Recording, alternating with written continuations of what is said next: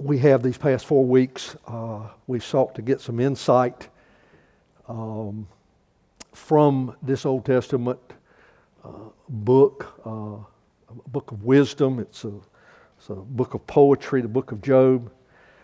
I'm not sure what your expectations were. I often have expectations, and a lot of times they're not met.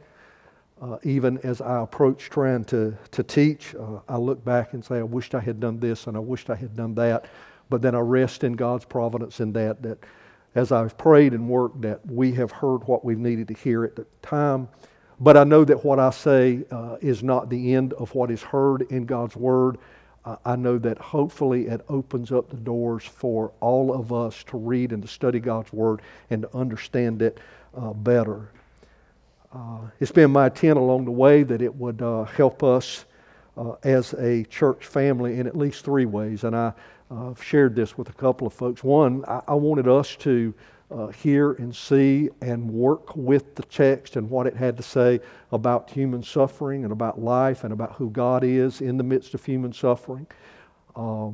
I wanted it to make a difference not only in our own lives as we look at it, but that it would make a difference in the lives of our families, because we have already prophetically stated, because God's Word has pointed us to that our families are headed for struggling and suffering. We have been there, we will be there again. And it'll become even more real to us, I know, in the days ahead. And I want us to be equipped and prepared to deal with that and to look at it and then to stand in the face of it with hope and confidence in God, to where we don't wilt and we're not shattered and we don't abandon each other or abandon the faith, but we look to God and rest in Him. And then I also wanted us to be able to, when we come out on the other side of this, to be able to stand in the face of our community. When they say things that are not right about God, when they point to God in an accusatory kind of way, or they just disregard God altogether, I wanted us to be able to be those that would take God's Word and say, no, that's not what God's Word says about Him. Let's look at this, and let's look at it in the face of reality. It's been said that the main complaint of Job is this thing that Job is every man. And I think we have all seen ourselves in Job to some degree. Why do the wicked prosper and the righteous like me suffer? That was what Job was asking. Why do the wicked prosper and why do the righteous suffer? And the book of Job does attempt to help us understand the deficiencies of that worldview. And we have talked about those over the course of the last weeks. His complaint is that there is a world in which suffering can come to a man like him. I'm reminded, I had a friend back here some years ago received word that he had cancer. And someone asked him, said, well, how do you feel about it as it relates to you? And he said, I'm not too good to have it. I'm no better than anyone else. If someone else can have cancer, I can have cancer too. And I know that sounds kind of plain Jane and vanilla, but a lot of folks don't look at it that way. They question and wonder, why me? Why me? And I remember Mr. Harry Moore said, why not me? Why not me? Why can't it be me? And it was him. And God was merciful to him, but he succumbed to the sickness and he passed away. Job was looking and saying, why me? And all of us at some point in time may say that. But it's been posed that the gospel teaches a different version of how God deals with things. Job seems to, and all of his friends seem to look at everything based upon God looking at them and punishing the guilty and upholding the righteous. And He does ultimately do that. But we don't see that always expressed in the things that happen in the course of this life. And the gospel does point to the fact that it just doesn't happen that way in the course of this life. But it doesn't mean that God's not good. Job is so attached to the consequences. It's kind of this theory that in reality, in God's reality, that it's impossible for him to see eternal reality behind his experience the reality of works and consequences. In other words, I do good, therefore good things should happen to me. And we're here today, and I think for a lot of us, we still struggle with that. And we probably will struggle with it for a while. And hopefully we will get to the point that that will not be a struggle with us. And it seems to be fine, and it doesn't surface as long as everything's going along well, because we see that everything's going along well, and what do we see? Well, we're doing pretty well too. So we're doing pretty well, so things are going along pretty well. But what happens when we seem to be doing well and then things don't come along so well? And therein is where we find a dilemma and a quandary, which brings us to kind of giving some consideration quickly to some of the things that we have hopefully gleaned. And I'm not going to rehearse all of them, but I do think that these are important. One is suffering is a universal enterprise.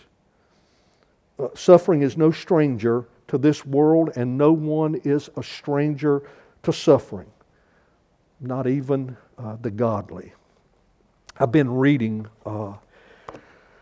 the account of John and Betty Stam, and I've been reading through some missionary biographies, and I have intend to pass these along to us for us to look at. But I want you to hear John Stam tell about him and his wife, godly people, missionaries to China. I want you to hear what he has to say. The backstory of this is that they've been married a little over a year. They've had their first child. They're serving in China. There's a lot of conflict in China. And here's what he writes after they have been captured by the communists.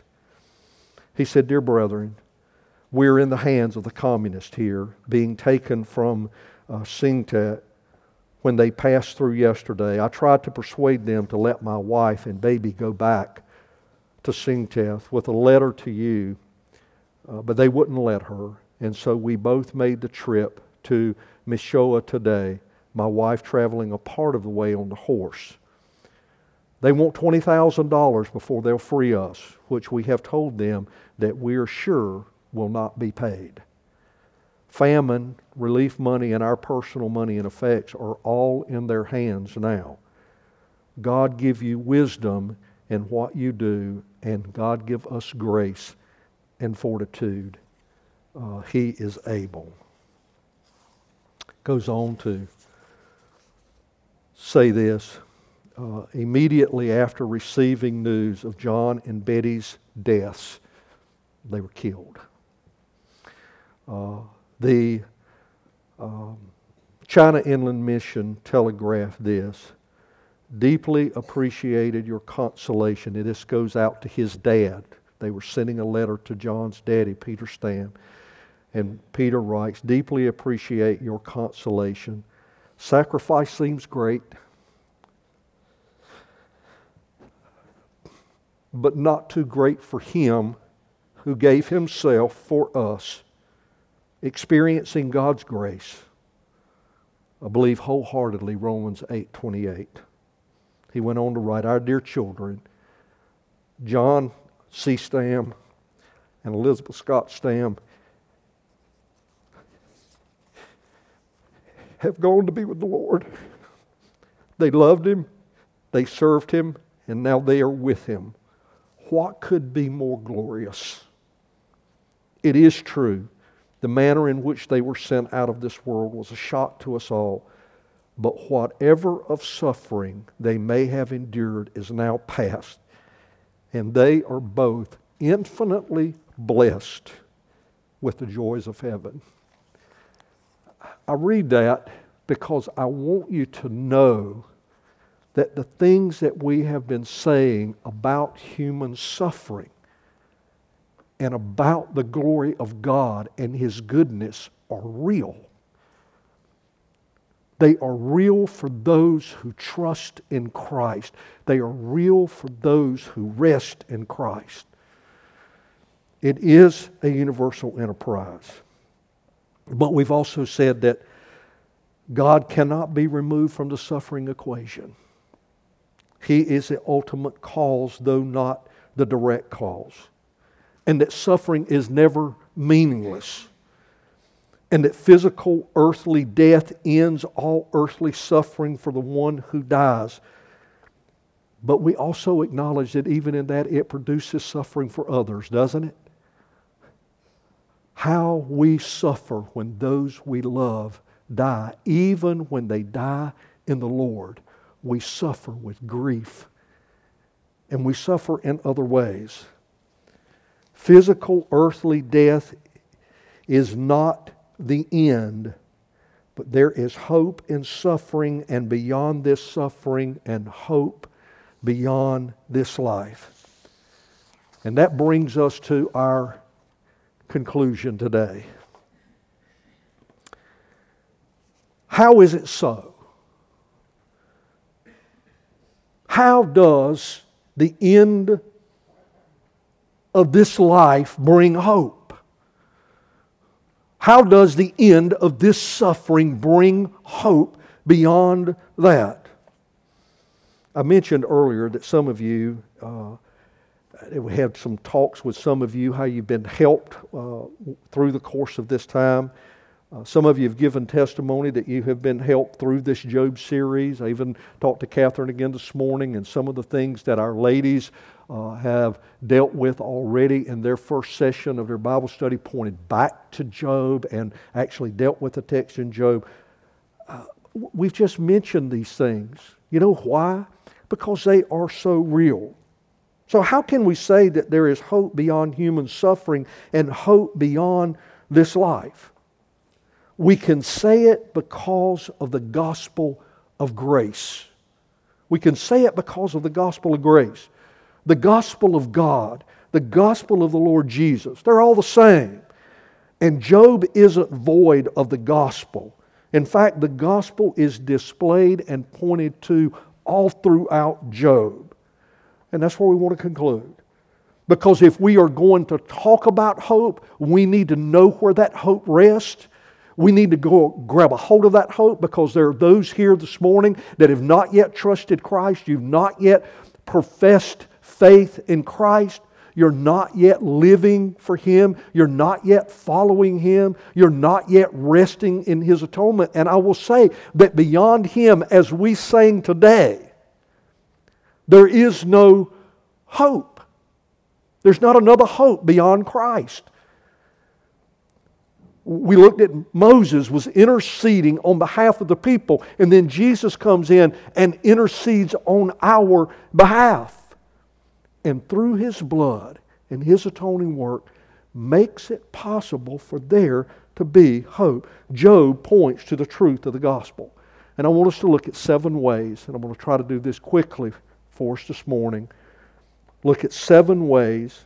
Again, this is broad. We've looked at broad things here in the scope of Job. It'll just drive us back to read Job differently, to understand Job differently. But 7 ways that Job points us to the gospel. The first is that everything is centered in heaven.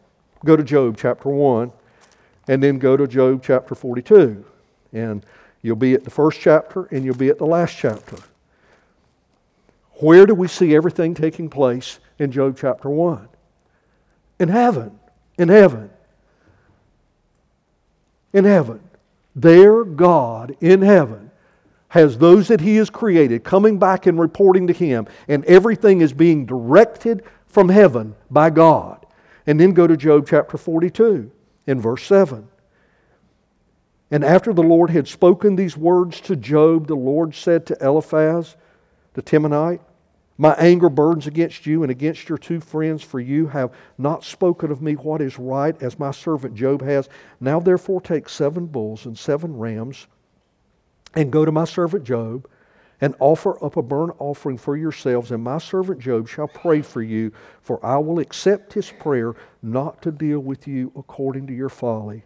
For you have not spoken of me what is right, as my servant Job has. So Eliphaz the Temanite, and Bildad the Shuhite, and Zophar the Naamathite went and did what the Lord had told him, and the Lord accepted Job's prayer.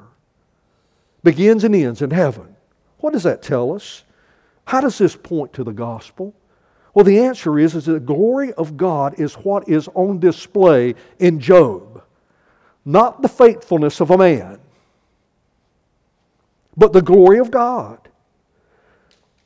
Everything originates from the throne of God. We have said that over and over again, but don't miss this, because this is central to the gospel, is that everything is settled at the throne of God.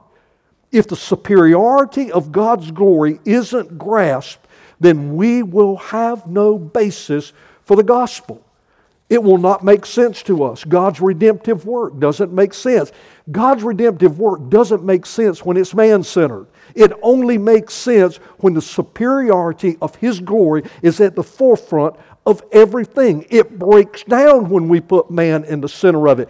It destroys the gospel, because it is never intended to be focused and centered on man. It is to be focused and centered on the glory of God.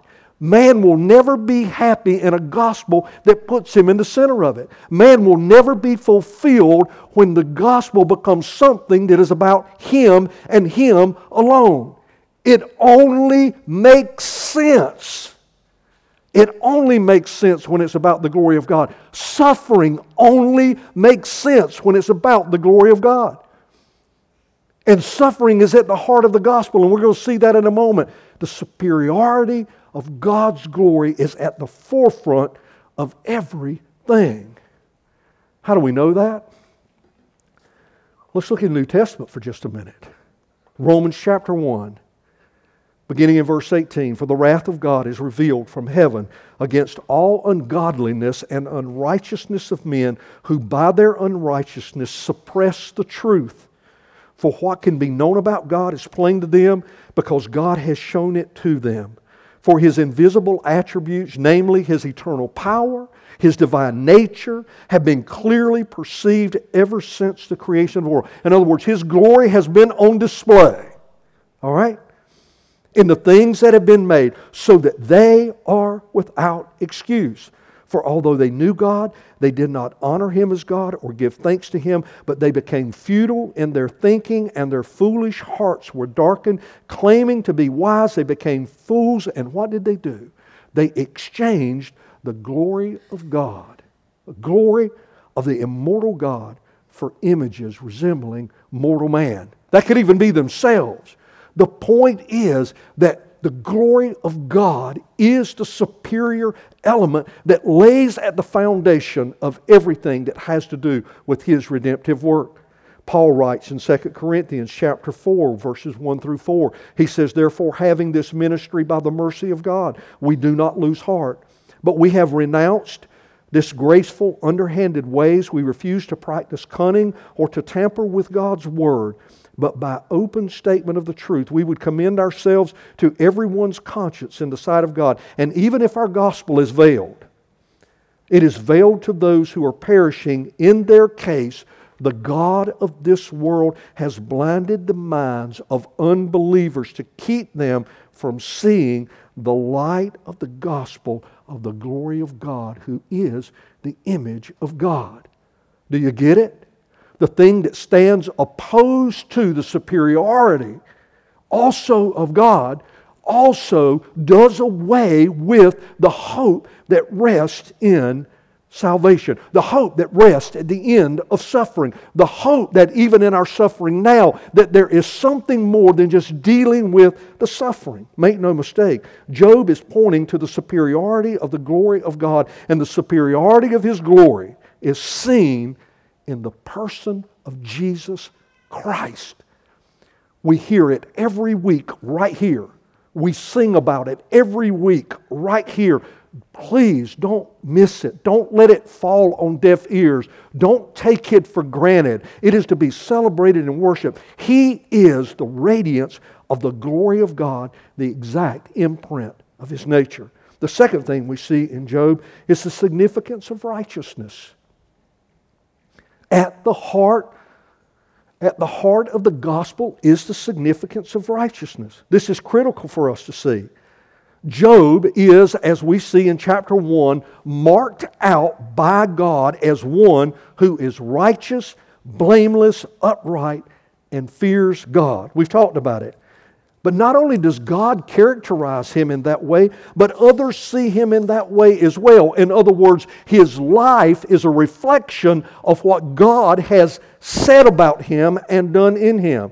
The narrator of Job says that he's blameless, upright, and he feared God. But what do we know about Job?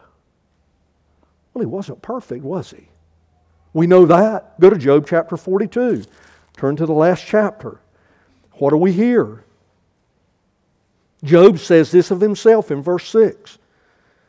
Therefore I despise myself, and I repent in dust and ashes. What is he saying? He is saying that I'm not perfect. God's Word is communicating to us that while this has been declared by God and that there is a practical righteousness in Job's life, that he is not yet complete in that entirely, and that he still sins and struggles with sin, and then there is repentance. But it points to the significance of righteousness, and it points to the fact that God is putting His finger on the righteous, but God puts His finger on another righteous person. Look in Jeremiah chapter 23 and verse 5. Behold, the days are coming, declares the Lord, when I will raise up for David a righteous branch. God's pointing His finger again to another righteous one, a righteous branch. And he shall reign as king and deal wisely and shall execute justice and righteousness in the land. Jeremiah chapter 33 and verse 15, in those days and at that time I will cause a righteous branch to spring up for David, and he shall execute justice and righteousness in the land. Who is he pointing to? He is talking about the Lord Jesus Christ. He's putting his finger on another righteous one. 1 Corinthians chapter 1 and verse 30. And because of him, you are in Christ Jesus, who became to us wisdom from God, righteousness, sanctification, and redemption. What is he saying?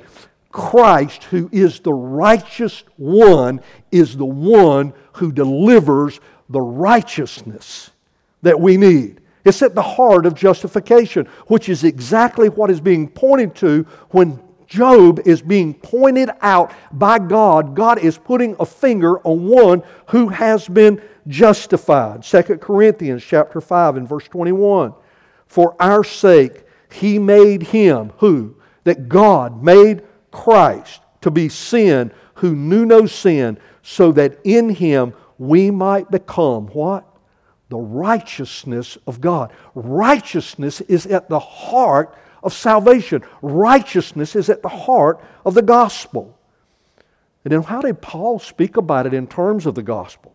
Well, in Romans chapter 1, verses 16 and 17, Paul said, I'm not ashamed of the gospel, for it's the power of God for salvation to everyone who believes, to the Jew first and also to the Greek. Now hear this, for in it the righteousness of God is revealed from faith for faith, as it's written, the righteous shall live by faith. In other words, the gospel points to the necessity of righteousness. God was pointing to Job. He pointed to Job and He pointed out for all of us to see and to recognize that here was a righteous one. Not yet perfect. Wouldn't be perfect. That isn't the point. He's pointing to the centrality and the necessity of righteousness as it pertains to the gospel. But there's a third point that Job makes. Job points us to the reality of a real enemy and a real accuser. How do we know that? Go back to chapter 1. What do we have here? Well, we have God pointing out to Satan this righteous man, and we have this accuser now coming and saying, He is only this because of what you've done. Remove these things and He will curse you. In other words, He is accusing him and saying that he will not hold up under the scrutiny that I will bring about upon him in suffering. You take your hand off of him and he will curse you. You allow these things to happen to him and he will curse you. Job shows us that their evil is personified. He doesn't discount the evil of our hearts. All of your problems, all of our problems is not Satan. Okay? That's not what's being communicated. What is being communicated is that there is a clear and present danger in Satan. He is an accuser, the Bible says. He is a deceiver. He is a liar. He's a murderer. He seeks to steal. He seeks to kill. He seeks to destroy. He's a strong man, but he's not the strongest man.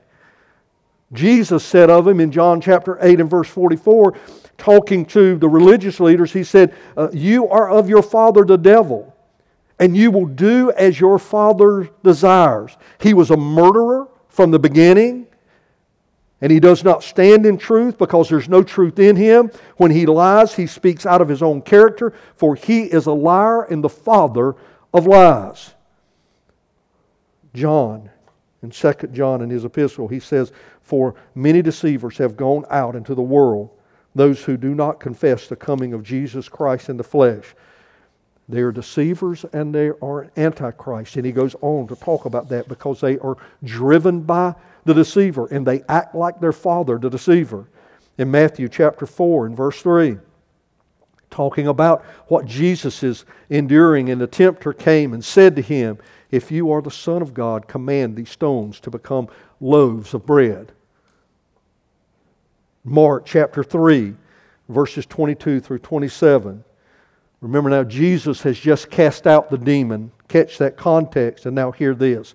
And the scribes who came down from Jerusalem were saying, he is possessed, speaking of Jesus, by Beelzebub, and by the prince of demons. He cast out demons, and he called them to him and said to them in parables, how can Satan cast out Satan? If a kingdom is divided against itself, that kingdom cannot stand. And if a house is divided against itself, that house will not be able to stand. And if Satan has risen up against himself and is divided, he cannot stand, but is coming to an end. But no one enters a strong man's house and plunders his goods unless he first binds the strong man. Then indeed he may plunder his house. He's a strong man, but he can be bound, and Jesus has bound him. In Ephesians chapter 6 and verse 12, we hear, for we do not wrestle against flesh and blood, but against the rulers, against the authorities, against the cosmic powers over this present darkness, against the spiritual forces of evil in the heavenly places. What is the point? Job points to the fact that there is a real and present danger with the accuser. And we know that it is real. Because in Revelation chapter 12 and verse 10 we hear, and I heard a loud voice in heaven saying, now the salvation and power of the kingdom of our God and the authority of His Christ have come, for the accuser of our brothers has been thrown down, who accuses them day and night before God. The reality is that there is an accuser that accuses you day and night before God. There's a strong man, but there's a stronger man.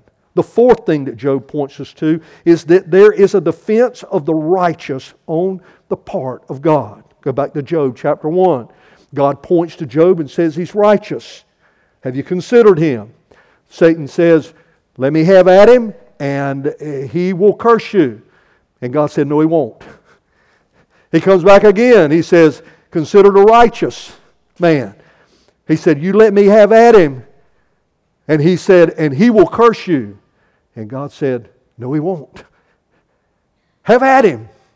He's not going to curse me. God defended Job. He defended Job in the end. Look at chapter 42 again. I want you to catch this because all of this is gospel here. After the Lord, in verse 7 of chapter 42, had spoken these words to Job, the Lord said to Eliphaz the Temanite, my anger burns against you and against your two friends, for you have not spoken of me what is right, as my servant Job has. Still being defended by God. Satan said he would cave in and curse God, and God said, no, he won't. God could defend him. Why? We already know it wasn't because Job was perfect. He was still struggling with sin. God could defend him because God is the one who guaranteed his righteousness. He had given him his righteousness. That whole piece there is about the justification of God. He had made Job righteous. He upheld his righteousness. He defended Job's righteousness because he would sustain him. God could defend him and guarantee his righteousness even in the most horrific circumstances because God made him righteous, God declared him righteous, and God sustained his righteousness. That's the great exchange. Haven't we heard it before? 2 Corinthians 5:21, we read it just a moment ago. For our sake He made Him to be sin who knew no sin, so that in Him we might become the righteousness of God. That is the work of justification. Job is crying out and pointing to everything that God is doing. He is doing because He has justified Job. And Job has trusted in God. Remember what Christ told Peter just before his arrest? Look in Luke chapter 22. I love this. In verse 31, He said, Simon, Simon, behold, Satan demanded to have you. Sound anything like Job? Satan demanded to have you, that he might sift you like wheat. I'm going to let him have you. But I have prayed for you that your faith may not fail. Now I want you to know, Christ prayed for him. That meant something. He was interceding for him. That meant that it was going to happen. It meant that it was done. He wants at you. I'm going to let him have at you. But don't worry about that. Don't worry about that, because I have prayed for you that your faith may not fail. And you're going to fall. But then what does he say? And when you have turned again, strengthen your brothers. What was happening? Satan said, I want at him because I want to show you, like he was going to show God, that his righteousness was not intact. And Christ said, have at him. Have at him. He may stumble, but he's not going to fall because I have him. Paul, in writing to the Romans, penned these words. Romans chapter 8. I know we look at it often, but I want you to hear the context of it. Who shall bring any charge against the elect? And then hear this. It is God who justifies. Who is to condemn? Christ Jesus is the one who dies. More than that, who was raised, who is at the right hand of God, who indeed is interceding for us. You know why there is hope in the blood of Christ? Because He has died for us, and He has been raised again, and He is interceding for us. And like God did, the Lord God did for Job, like Christ did for Peter, He does for us. He gives us that righteousness for those who trust in Him, and He holds us and sustains us. That's the reason that there is hope in the midst of suffering, and the reason that there is hope beyond suffering. Because you cannot be destroyed. You cannot be torn down. That faith cannot be ripped away from you. Fifth, Job points us to the fact that the suffering of the righteous brings about a righteousness not yet known. I want you to stay here with me with this. What did we hear about Job? Job is upright, he's blameless, he fears God. We get to chapter 42, and where do we find him? We find him in ashes, repenting of sin. What did he say? Look there in chapter 42. I can't get away from this. In verse 1, then Job answered the Lord and said, after God had finished, I know that you can do all things, and that no purpose of yours can be thwarted. What did he learn through all of that? God, you can do all things, and no purpose of yours can be thwarted. Who is this that hides counsel without knowledge? Therefore I have uttered what I did not understand. In other words, God, I'm confessing to you, I opened my mouth when I should have had it shut. I said things that were not right. Things too wonderful for me which I did not know. Hear, and I will speak. I'll question you, and you make it known to me. I had heard of you by the hearing of the ear, but now my eyes see you. What had happened to Job? From faith to faith, from righteousness to a greater righteousness, because now from intimacy with God to deeper intimacy with God, from knowing God to knowing God better, from loving God to loving God more, from worshiping God to worshiping God in greater ways. Here's what we mean. Job's suffering led to his righteousness being perfected. It was being perfected. He was being sanctified. His ongoing salvation. But now catch this. Christ's suffering led to the same thing. To what? To the salvation of others. To sanctification for others. Christ's suffering led to the salvation of many and every believer's ongoing sanctification. God was pointing to what took place in the course of Job's life that could only come from suffering.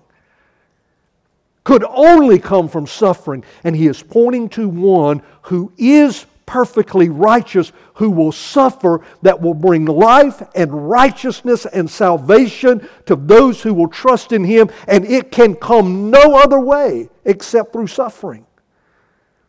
Hear what Peter had to say. For Christ also suffered once for sins, the righteous for the unrighteous, that He might bring us to God. In other words, there's no other way that we can get there other than Him suffer.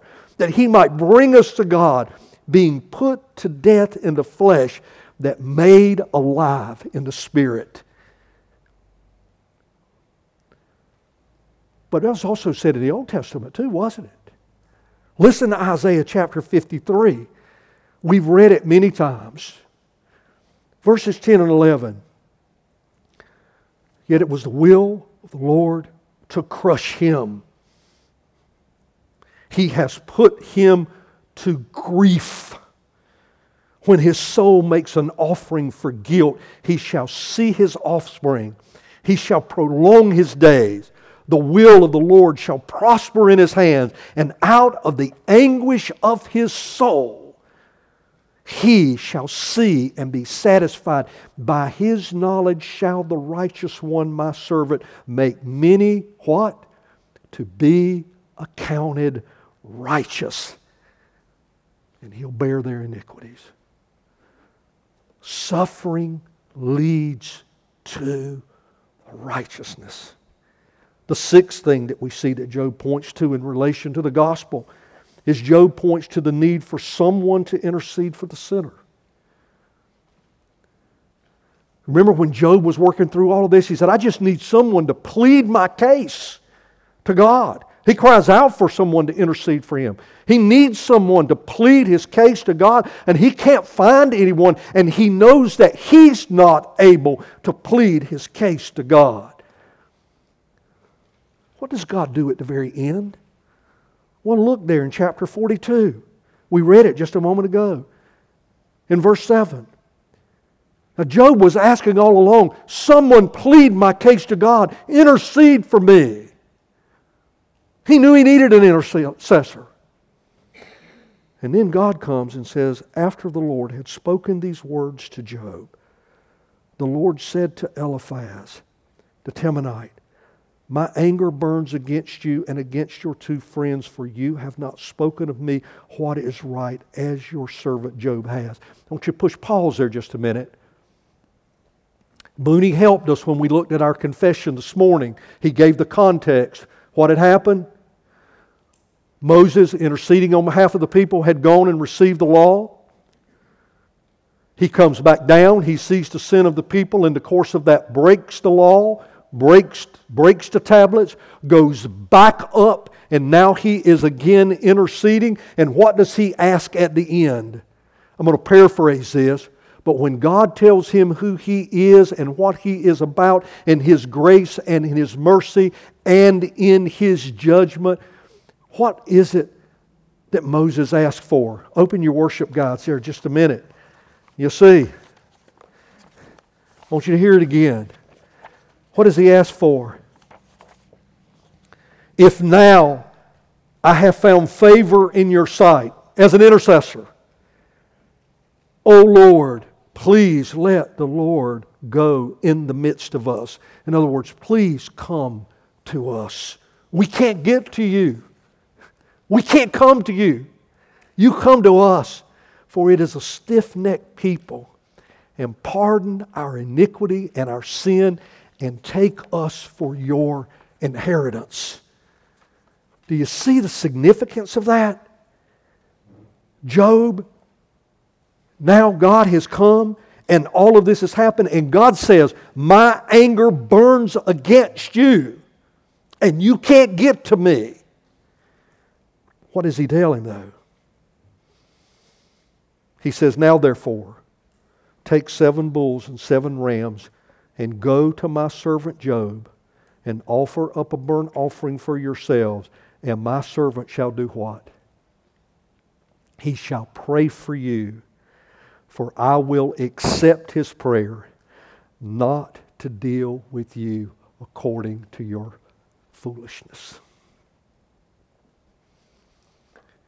When he prays for you, I'll receive his prayer, and I will not deal with you in the way that you should be dealt with.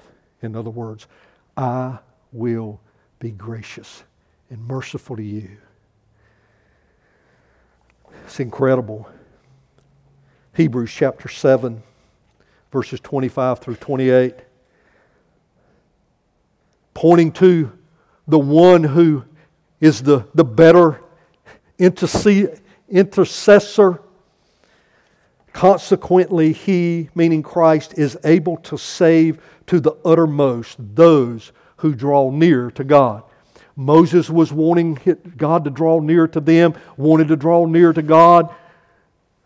Job's friends, after they are confronted with God, it's clear that if they're to get near to God, someone has to intercede for them. And Job is marked out as the righteous one who would now intercede for them, pointing to Christ. Consequently, Christ is able to save to the uttermost those who draw near to God through Him, since He always lives to make intercession for them.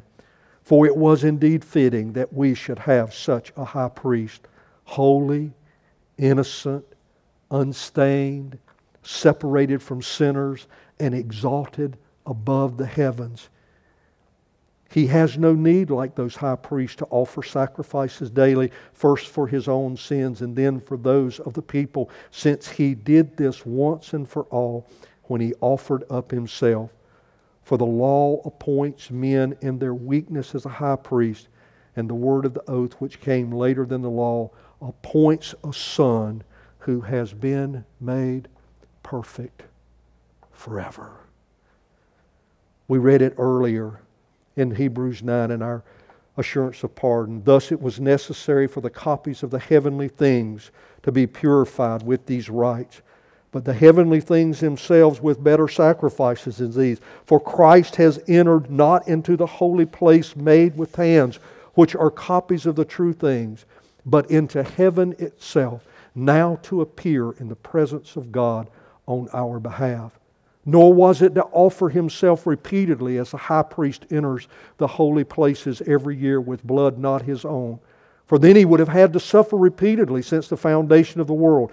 But as it is, He has appeared once for all at the end of the ages to put away sin by the sacrifice of Himself.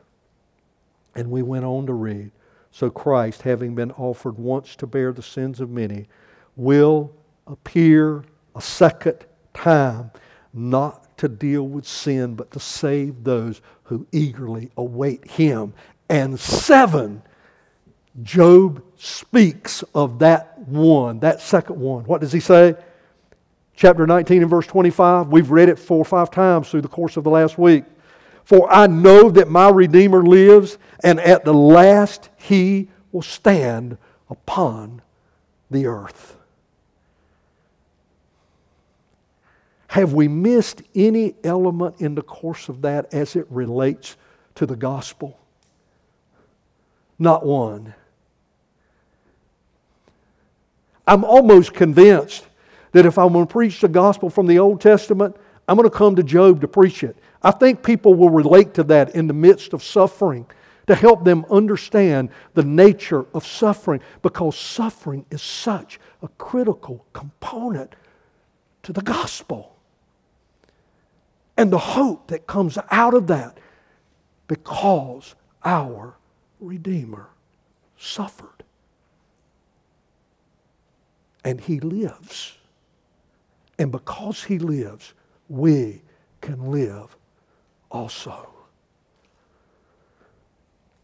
Will you pray with me?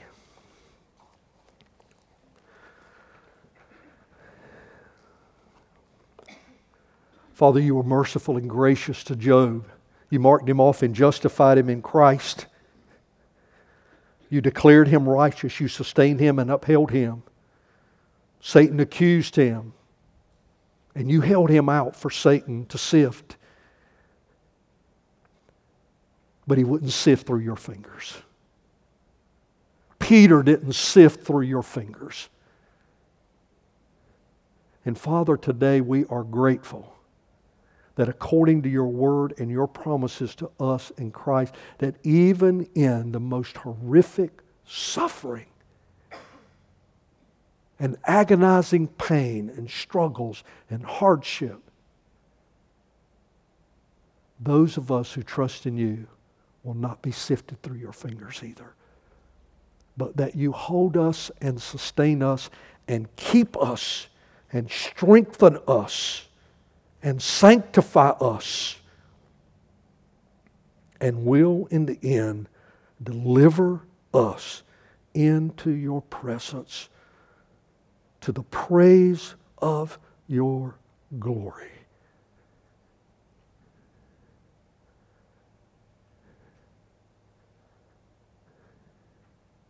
Your glory in Christ, Your glory in Yourself, Your glory in Your Spirit. A glory that in Your grace You pass on to us and gather us up. Father, would You grant us a remembrance of these truths wherever it is that life takes us, whatever it is that comes in our path, that we would hold on to this with its certainty. In Jesus' name we pray. Amen.